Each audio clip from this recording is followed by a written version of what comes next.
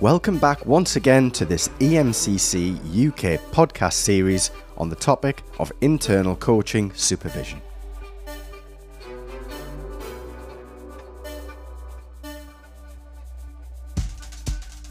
Today's guest is Dee Donnelly. Dee is an executive coach working in the Royal Borough of Kensington and Chelsea and has her own private coaching practice.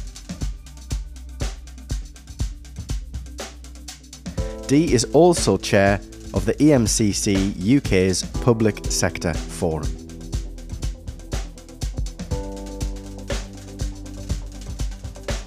In today's episode, our host Katharine St John Brooks and Jeremy Gomm discuss with Dee the role of group supervision for internal coaches, as well as why it can be important to continue working with a supervisor even when an internal coach might not be doing much coaching. And finally, whether supervision should be mandatory for all internal coaches.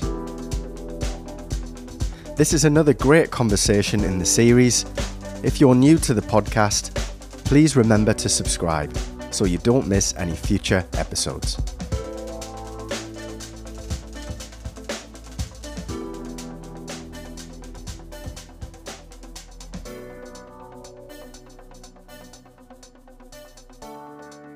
Our guest today is Dee Donnelly. I first met Dee when I was chairing the EMCC's Public Sector Forum. I had over 20 years working in central government, but Dee's background is in local government. When I moved on in 2016 to found the Third Sector Forum, Dee took over from me as chair of the Public Sector Forum, which still meets regularly.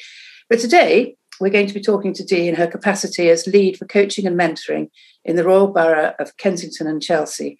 She's also founder of a bi-borough coaching hub with Westminster Council. And I know that Dee is a particular advocate for group supervision. Well, before Dee joins us, Katharine, do you have any thoughts on the merits of group supervision as opposed to one-to-one? Well, for myself, as an independent coach, I've always preferred one-to-one supervision. But that's just a personal preference because it means that all the time is mine, so I feel I get maximum value out of it. But I did have a patch about 12 years ago when I joined a supervision group for 6 months, just to see if I prefer it. I think it didn't work so well for me. It may just have been the supervisor, but we seem to spend a lot of time on the group contracting side of things and talking about dynamics within the group, whereas what I really wanted to talk about was client work. There was also one coach within the group who had very decided views and was a bit judgmental, and I found that quite hard. But I absolutely do recognise the value of having the input of other coaches really on one's issues. You get sort of 6 times the value in a way, and I did like that. What about you, Jeremy? Well, I do both, and I get a great deal of value out of both. I've enjoyed regular group supervision with a mix of coaches for several years, and I found great learning from the experience and wisdom of other coaches, as you were suggesting, and of the different styles of supervision. So sometimes we have an external supervisor, sometimes we supervise as peers, and I've developed new friendships from that. So a good broad sweep of pluses for group supervision. My one-to-one supervisor brings a completely different perspective. He's completely different from me and challenges my thinking in different ways. So I'm an advocate of both approaches.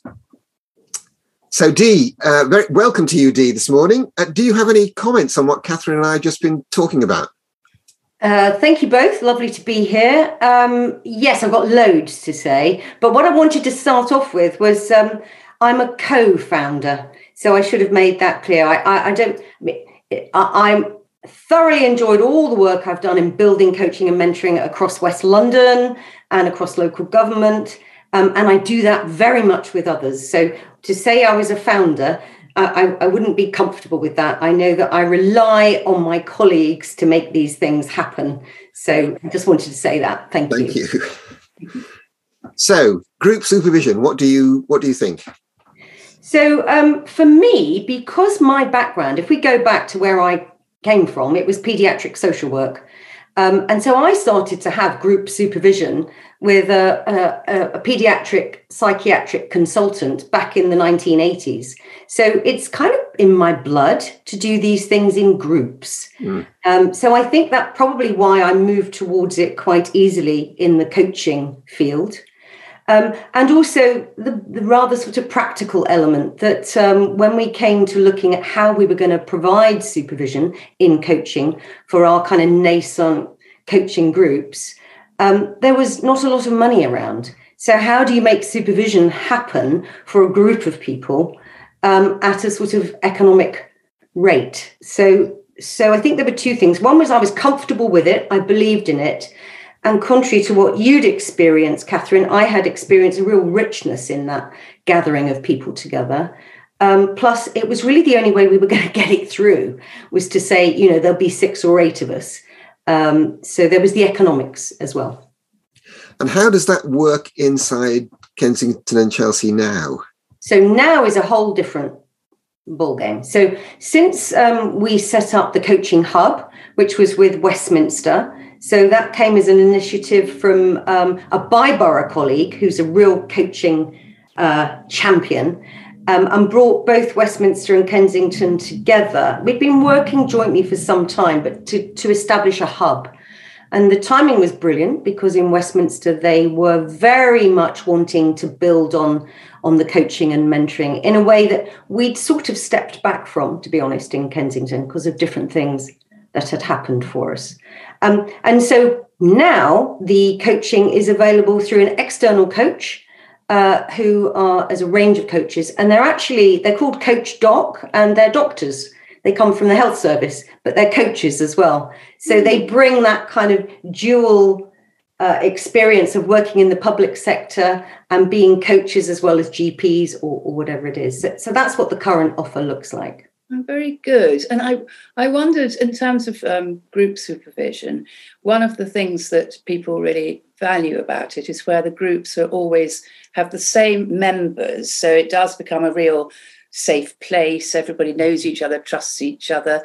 And I know there are some organisations where, because they have group supervision fairly infrequently, it tends to be different people showing up to the different group supervision events, as it were, and therefore that it's quite difficult sometimes to establish a group that sticks together and has common membership. What's your experience of that? So initially, if we go back to when we commissioned it, we got, because of my previous experience, I went to the TAVI and we got a brilliant coach and consultant psychiatrist at the TAVI. So he's a coach. And so I sort of went back to my roots on that one. And we were a closed group. So we were a maximum of 8. No, well, we weren't always 8. Sometimes we were the 5 of the 8 or the 6 of the 8. But that's how that worked. And we met bi-monthly, and it was an afternoon. So it was enormously rich for that. And as you say, Katharine, we really built our ability to be more confident and safe in that space, which was great. Yeah. The current offer with Coach Doc, or the coaching offer for supervision, which Westminster very generously pay for, I have to say, but it's available to Kensington as well as Westminster coaches. It's still in its kind of founding time. So it's probably been on offer now for about 8 months, something like that. And so we're still endeavouring to get people to go.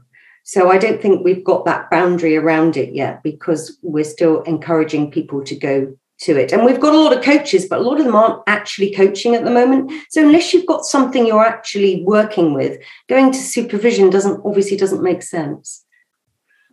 Well, I'd have to disagree with you there, actually, Dee. I think supervision... I knew, as soon as I said that, I knew you were going to disagree. Yeah. Well, it's what we're here for. Yes, I think supervision is well worthwhile for those who aren't coaching, for the very fact that they're not coaching, because it provides them with some form of connection with that skill set which they are underusing. And often they do lose confidence, and going to supervision, even when they haven't got something specific to be supervised about, in terms of a case history, they still have themselves. No, you make a brilliant point, Jeremy, and I will make a note of it. This is what it's all about, learning. It never stops. So I shall go back and see what we can do to prompt those who aren't coaching to also make use of. The thing I worry about, the provision is there and it will disappear if people don't use it. We know that, don't we? Yeah. And there's only, we need to be careful with money and how we invest time and resources. So that you make a very good point, Jeremy. And I agree with you. And I think I was just going to say a little later in this conversation, we can talk about how one sells supervision, if you like, to coaches, or how one encourages them to appreciate the value of it. Sorry, Jeremy, what were you going to say? I was just going to move on to ask Dee to give us a rundown of how you got into coaching and supervision in the first place, Dee. So because of my paediatric social work background, supervision was always very much part of the work that I did. And that had been provided as a group supervisory space within the Royal Free Hospital where I worked as a practitioner, and being part of a sort of family therapy team and looking at a systemic work. So it was about working in groups. So I have that close to my heart and have felt the benefit of it. And then in local government, in pushing through ILM programs so that managers can become more confident with using coaching skills. So not for managers to become coaches, but with a level 3 or a level 5 to be able to be really confident about what coaching looks like and how to incorporate those into their everyday work, but also to be able to offer standalone coaching outside of their line management responsibilities. So with that up and running, there were two things. One is obviously with the ILM, you need to offer supervision. So it's part and parcel of a requirement, which makes it much easier to run with. And you can have a lot of fun with that as well, because you can make that requirement really beneficial, and not just in terms of, what are the assignments, but what's happening with your practice and what are you learning. And so that's great.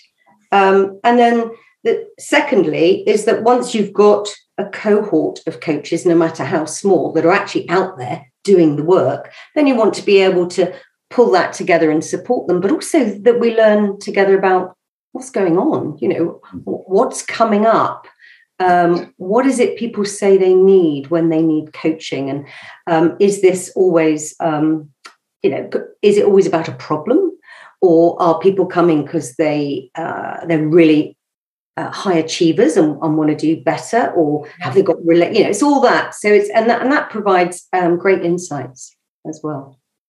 Excellent, thank you. So how long ago is it that you actually became a coach yourself? Oh gosh, I got my diploma in 2003.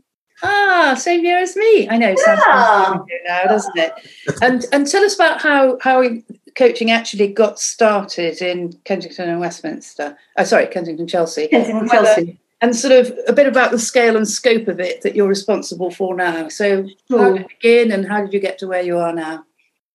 So it originally started through mentoring, in actual fact, because shortly after going to Kensington, we got David Clutterbuck in and we launched a mentoring scheme. And that was really quite ahead of our time, I have to say, proudly. And David came in and shared all of his kind of best practice and approaches. And so we launched quite a discreet internal scheme. We probably had at any one time about 12 working pairs. And they were quite resource intensive. We used to do the matching ourselves. And so I led on that, which I thoroughly enjoyed. And of course, David always said, mentoring is coaching plus. So mentoring was coaching. So I loved that. I thought, oh, great, mentoring's coaching, super. Because what I realized the conversations I was having as I stepped away from social work is I was having conversations based on Gerald Egan and based on Carl Rogers and based on all of those kind of key theoretical backgrounds and skills that I'd had as a social worker, but I was using them in a slightly different way. And that prompted me to go and get my diploma, because I thought, actually, I need to be really clear about what coaching is, as opposed to what having a therapeutic conversation might be or whatever. And to move away from the potential of pathology. I mean, in paediatric social work, a lot of the work, you can appreciate this, comes because people are in trouble. Yeah. So it's something that might need fixing or changing in some way. And so the wonderful thing about doing my diploma was that I could leave that problem orientation and come into a much more kind of outcome, if you like. What is it you want to achieve? And a future focus rather than needing to understand the past. Mm. And so if we're thinking about sort of numbers and who they are really, did you when you started off with coaches as opposed to mentors, Yes. or whether if you renamed them, I don't know how it worked. How sort of is it something that has been expanding incrementally, or have you had your setbacks as often is the case? Both. So if I take mentoring, that's been on a really interesting growth path. I was going to say journey, but it's such a cliche, so I looked for another word there. So what happened there was pretty early on, there was a women's development group in Hammersmith and Fulham that said, we hear you've got a mentoring scheme, come and talk to us. So quite early on in looking at how we could have and setting up mentoring programs within Kensington, it started to bubble up across London, admittedly our neighbours. So we had Hammersmith interested, we had Westminster interested, we had City of London interested, and it went from there. And over the next few years, we went from a small pilot group of 5, which we then properly assessed and paid for external assessment. We had wonderful support from our chief execs. So that lent a real kind of senior commitment to it and an expectation. You know, we expect people to want to develop themselves. So that was wonderful. And then you have to go back a while, but you might remember something called, I'm trying to think where we got some funding from Capital Ambition. Do you remember that? No, I don't. Yeah, Capital Ambition, which was part of London councils. Mm. And you could bid for money and it would give you money for different things. So I put in a bid for us to have, and it was a small amount of money, so that we could go away from this intense resource facility of matching mentors to an online piece. So we got $5,000, peanuts essentially. Mm. And Skillgate were brilliant. And they basically said, well, if we can make this work from you, it could be a good business thing for us. And sure enough, they got Thames Water, they got different. So by giving us, a deal, once they could talk about what they were doing with us, other people bought it off them for them, which was good. So it was a kind of win-win. Yeah. So once we got that up and running, within about a year, we had about 16, 18 London boroughs across London who were all members of My Mentor. So it sounds fantastic, doesn't it? And the bit that, of course, was the setback was that you did have to have still resources and commitment of local people in each of those local councils to be able to give time to it. So what I think we suffered from was a kind of tick box. We offer mentoring. Here you go. We've joined My Mentor. And then, of course, you get a flood of perhaps, we had some councils that had 40 mentees, but 3 mentors. Ah, tricky. Yeah, well, yes. Well, because presumably some people were being mentored by somebody from another council. I mean, it was supposed to be a network, yeah? Yeah, it was a network. And we said that you can't join the network until you've got at least 10 mentors that you can quality assure. That makes sense. Which, of course, it makes sense. But, of course, what happened was, unless you keep your eye on it, and I endeavoured to, but it grew like topsy, is that then you get... But I think the learning is loads of people wanted mentors. But it's back to, so come on, you people, where are you mentors? You've got to rock up as well here. Yes. So there were setbacks for sure. And I think that tension remains, to be honest. I think that we would all say within our boroughs, the tension remains between getting people to be mentors and make the time, and the expectation that you will do it. And we did have an expectation that people would make the time. And if you've got that kind of cultural expectation, it makes a huge difference. But that's one borough. So you need every borough to have that. And it's a pick and mix. And within your own borough, what kind of numbers did you get to in terms of coaches stroke mentors? Yeah, so we probably got to about 25 mentors. Mm-hmm. Yeah, and they would have been from kind of middle managers up.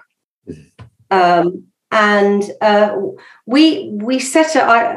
agreed that the ratio could never be any more than 2-1. So if you've got 20 mentors, the maximum mentees you could have would be 40, and so we always had. And I should have looked this morning. I'm sorry I didn't, but last time I looked, I think we had 24, 25 mentors, and we have about 28, 29 mentees. So we're quite balanced. Okay. But of course, the facilities, which is the online thing, allows us to look at what the other boroughs are doing. And you can still see there's some top heavy numbers there. Mm-hmm. And you have some coaches too. Yes, so coaching is quite different, but similar. So coaching went down the ILM route. So with coaching, we first started with an ILM level 3 to enable managers to become more confident in using coaching skills. So it was called workplace coaching, a certificate in it. Great. We ran it as a pilot with, I think we had 12 managers the first time we ran it. And then it was popular, which was great. So it was popular. And we ran it for, I think, about 3 years. And we would have 2 cohorts a year. So we would have had, I think, by the end of it, about 120 people that had gone through it, something like that. It was jolly good. Not all got their certificates, but that's the inevitability of the ILM, I think. But they all really engage with the practice. But when it comes to writing those assignments, it's always a different matter.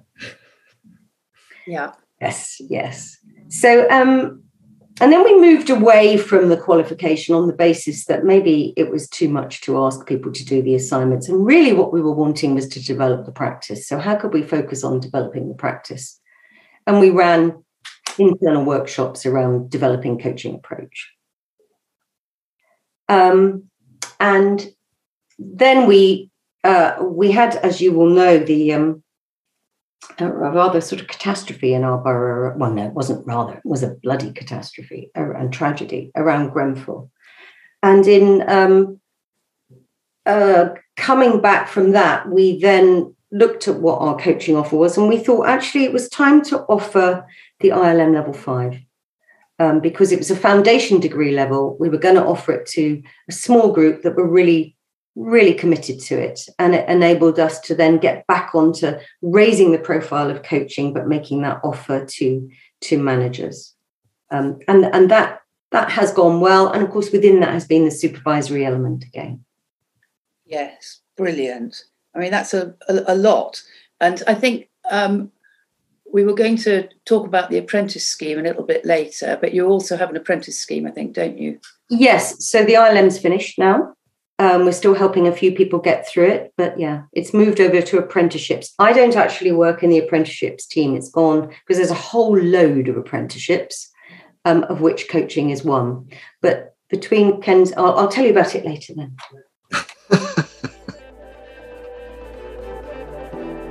Have you heard about the EMCC UK special interest groups? These groups cover a broad range of interests including health, coaching psychology, education, mentoring and much more. Maybe you would like to join one of our special interest groups, or maybe you'd like to set up a special interest group of your own. Contact info@emccuk.org, where our friendly administration team will be on hand to help.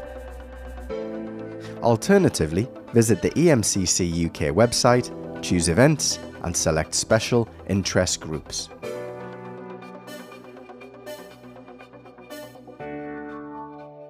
Well, you were talking about supervision being part of the ILM training program for coaches. Do your mentors have access to supervision as well? And how do you sell it to both your coaches and your mentors? We have in the past attempted to get our mentors to gather together, but I have to say every time we've tried it, it's failed like a sort of damp squib. I think the sort of, please make some more time for something. Just as much as in theory they love the idea of it, when it comes to it, I don't think there's the kind of space for them, really. However, that doesn't mean to say we give it up, because we do keep trying. But again, Jeremy, thank you for nudging me, because I will have a conversation to see whether or not Coach Doc might well be able to offer something to mentors as well within that space. Why not?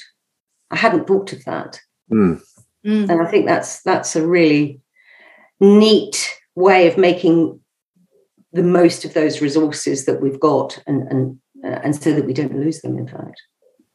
Yeah. Is there any one-to-one supervision that is available at any time, or do any of your coaches take it up on their own anyway?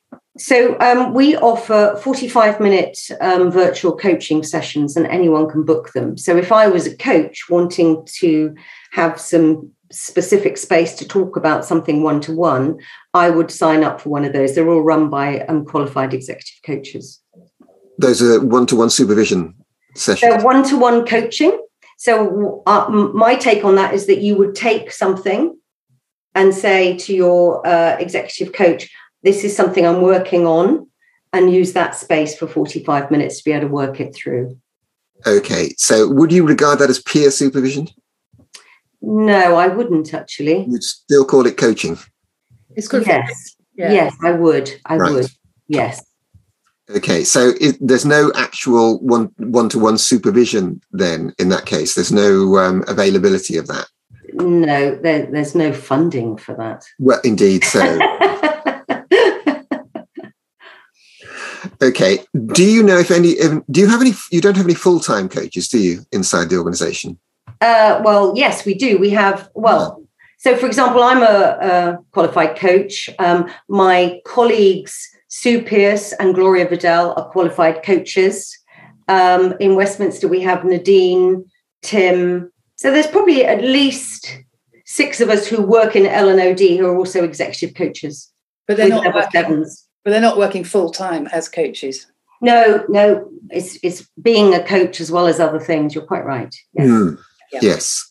So do any of you have one-to-one supervision externally provided, or do you rely on the group supervision that's part of your programme?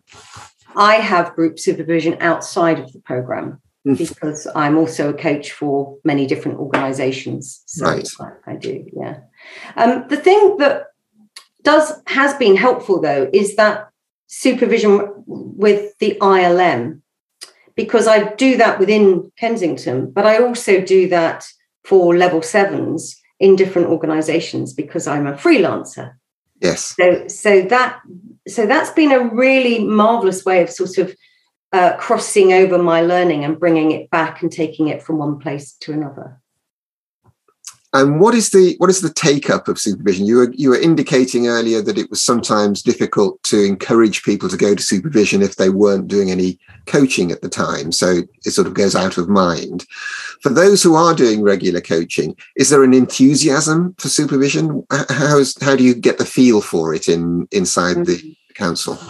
So we've been running it. So it was Nadine would have set that up through Coach Doc for the hub. We started off with about 40 coaches in the hub across both Westminster and Kensington and Chelsea. The numbers who have taken up face-to-face coaching with Coach Doc, or virtual, actually, to be honest, is really low. I don't actually know the numbers. We meet as a coaching hub kind of governance group once a month. And I've got one coming up I think it's tomorrow.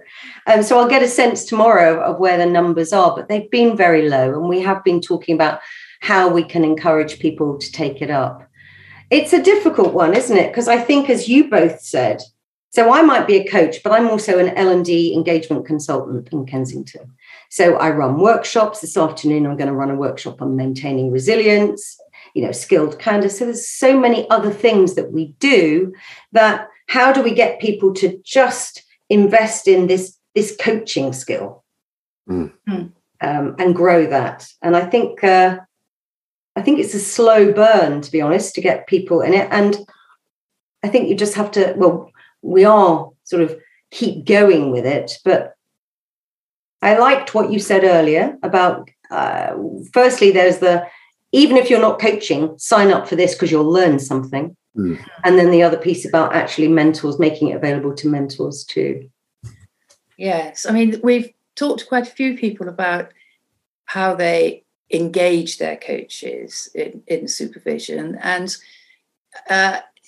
it's interesting how some organisations find it more difficult than others. But I think it's often linked to how much coaching the coaches are doing. Because if you've got a couple of clients, or even 3, let's say, then, ethical dilemmas or just sort of issues which one wants to chew over with someone are likely to come up much more often than if you're coaching very infrequently. And I think there is something about simply how much experience you're getting from coaching before you begin to really understand the value of supervision and what it can offer.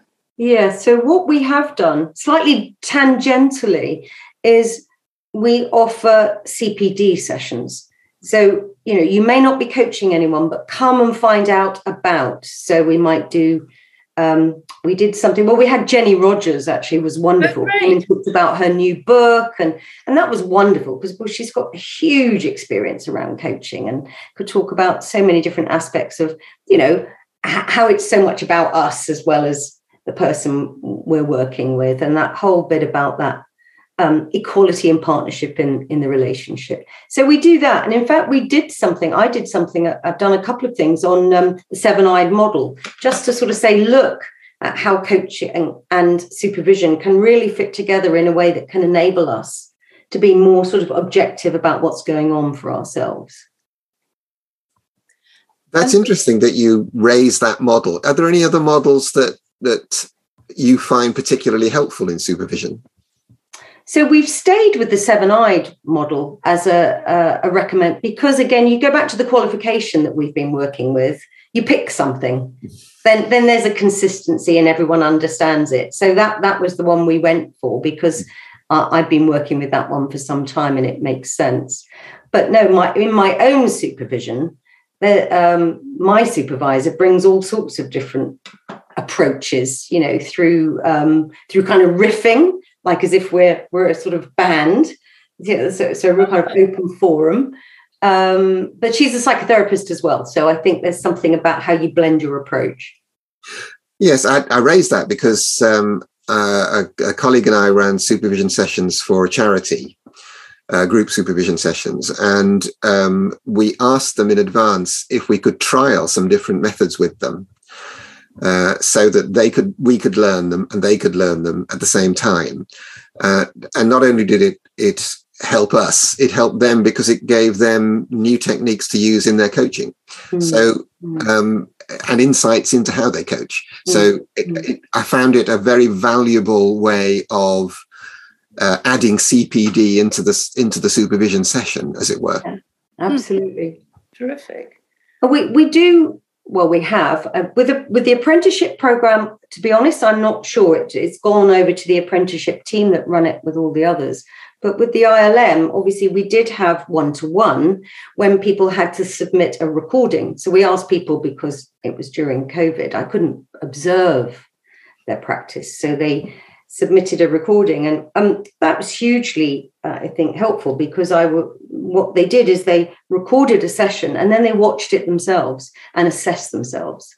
Yes. And then sent the assessment to me, and then we kind of had a look at it together. And we had one session which was fantastic, where people agreed they would bring a clip of something that was very powerful for them, either a cock up or something they were proud of. It really didn't matter.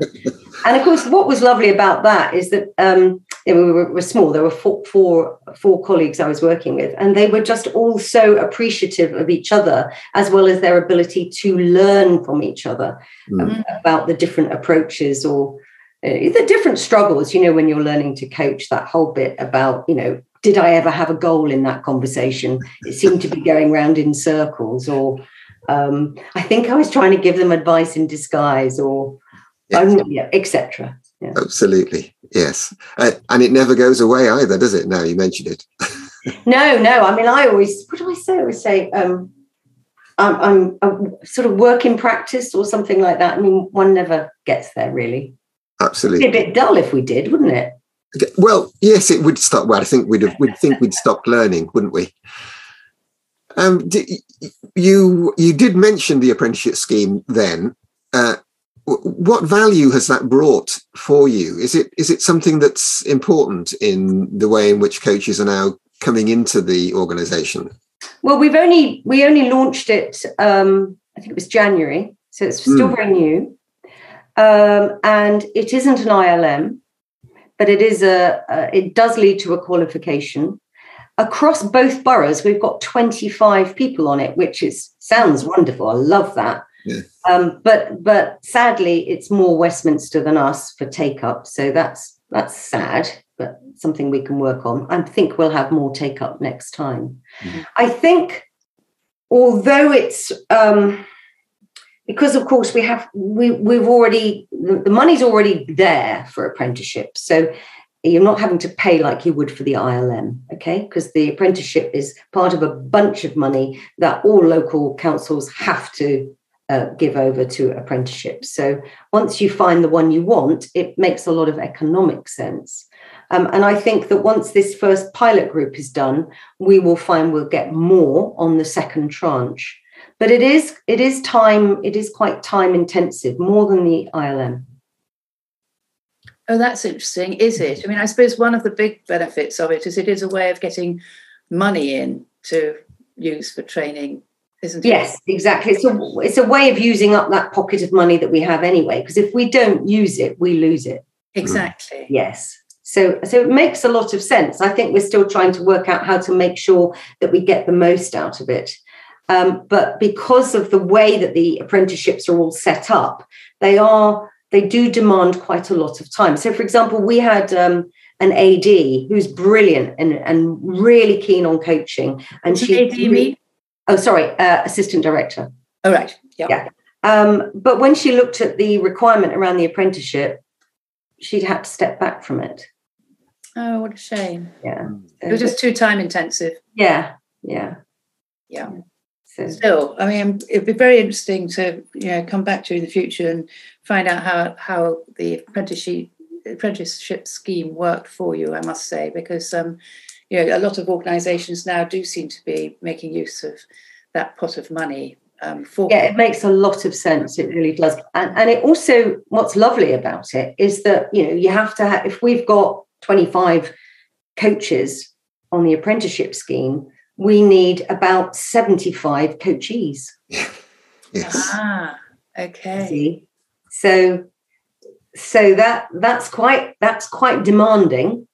But it puts a real shift, I think, back to the organisation to say we expect everyone to think coaching is a great thing, and we believe everyone will benefit from a coach. Just give some thought to that and think about what it is you want to develop, what do you want to do more of or less of, or what about your career next steps. So that's been a quite interesting sort of promotional angle.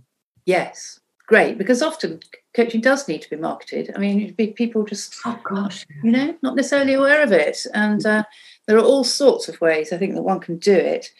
But one of the most effective ones, of course, is people who've been coached telling their colleagues about how terrific it was. That tends to be the best way of all, isn't it? Can I ask about organisational learning? I mean, you mentioned that coaches don't necessarily take up the supervision offer, but where they do, and you have supervision groups meeting regularly, have you found that they do produce any interesting, do you garner sort of themes or anything that come up in supervision groups that can be useful to the organisation? Yes, that's what I think one of the added benefits of being able to do it in a group is to be able to, it's almost like a barometer for how well the organisation is. So what's coming up, and clearly they're obviously confidential, so there's nothing of detail shared, but thematically over a period of months you can certainly see whether there's a kind of repeated theme coming through, whether there are particular challenges in certain parts of the organisation, whether there's some sort of bad habits that maybe we could change or put some pressure on in some way. So it's, I think, a sort of intelligence, almost a kind of internal intelligence. That then, of course, as the learning and OD team, we need to be able to feed that back. Yeah. And of course, the ability to feed it back, you have to be a broken record, and you have to take the opportunities when it comes on. So, for example, what we've noticed is over the last year, there's been a real attention, because of COVID, there's been a real attention to well-being, mental health, but also now psychological safety. So the whole bit about what's the difference between teams that kind of do okay and teams that do really well, you know? And so we can think, oh, okay, if these are kind of themes that we acknowledge that we would want to invest in and support managers with, then what's showing up in our coaching supervision space that might link to that? And so you said you had external supervisors? Or yes, we do. That. So part of the contract, it is part of the contract, therefore, that the supervisor feeds back themes to you that have come up?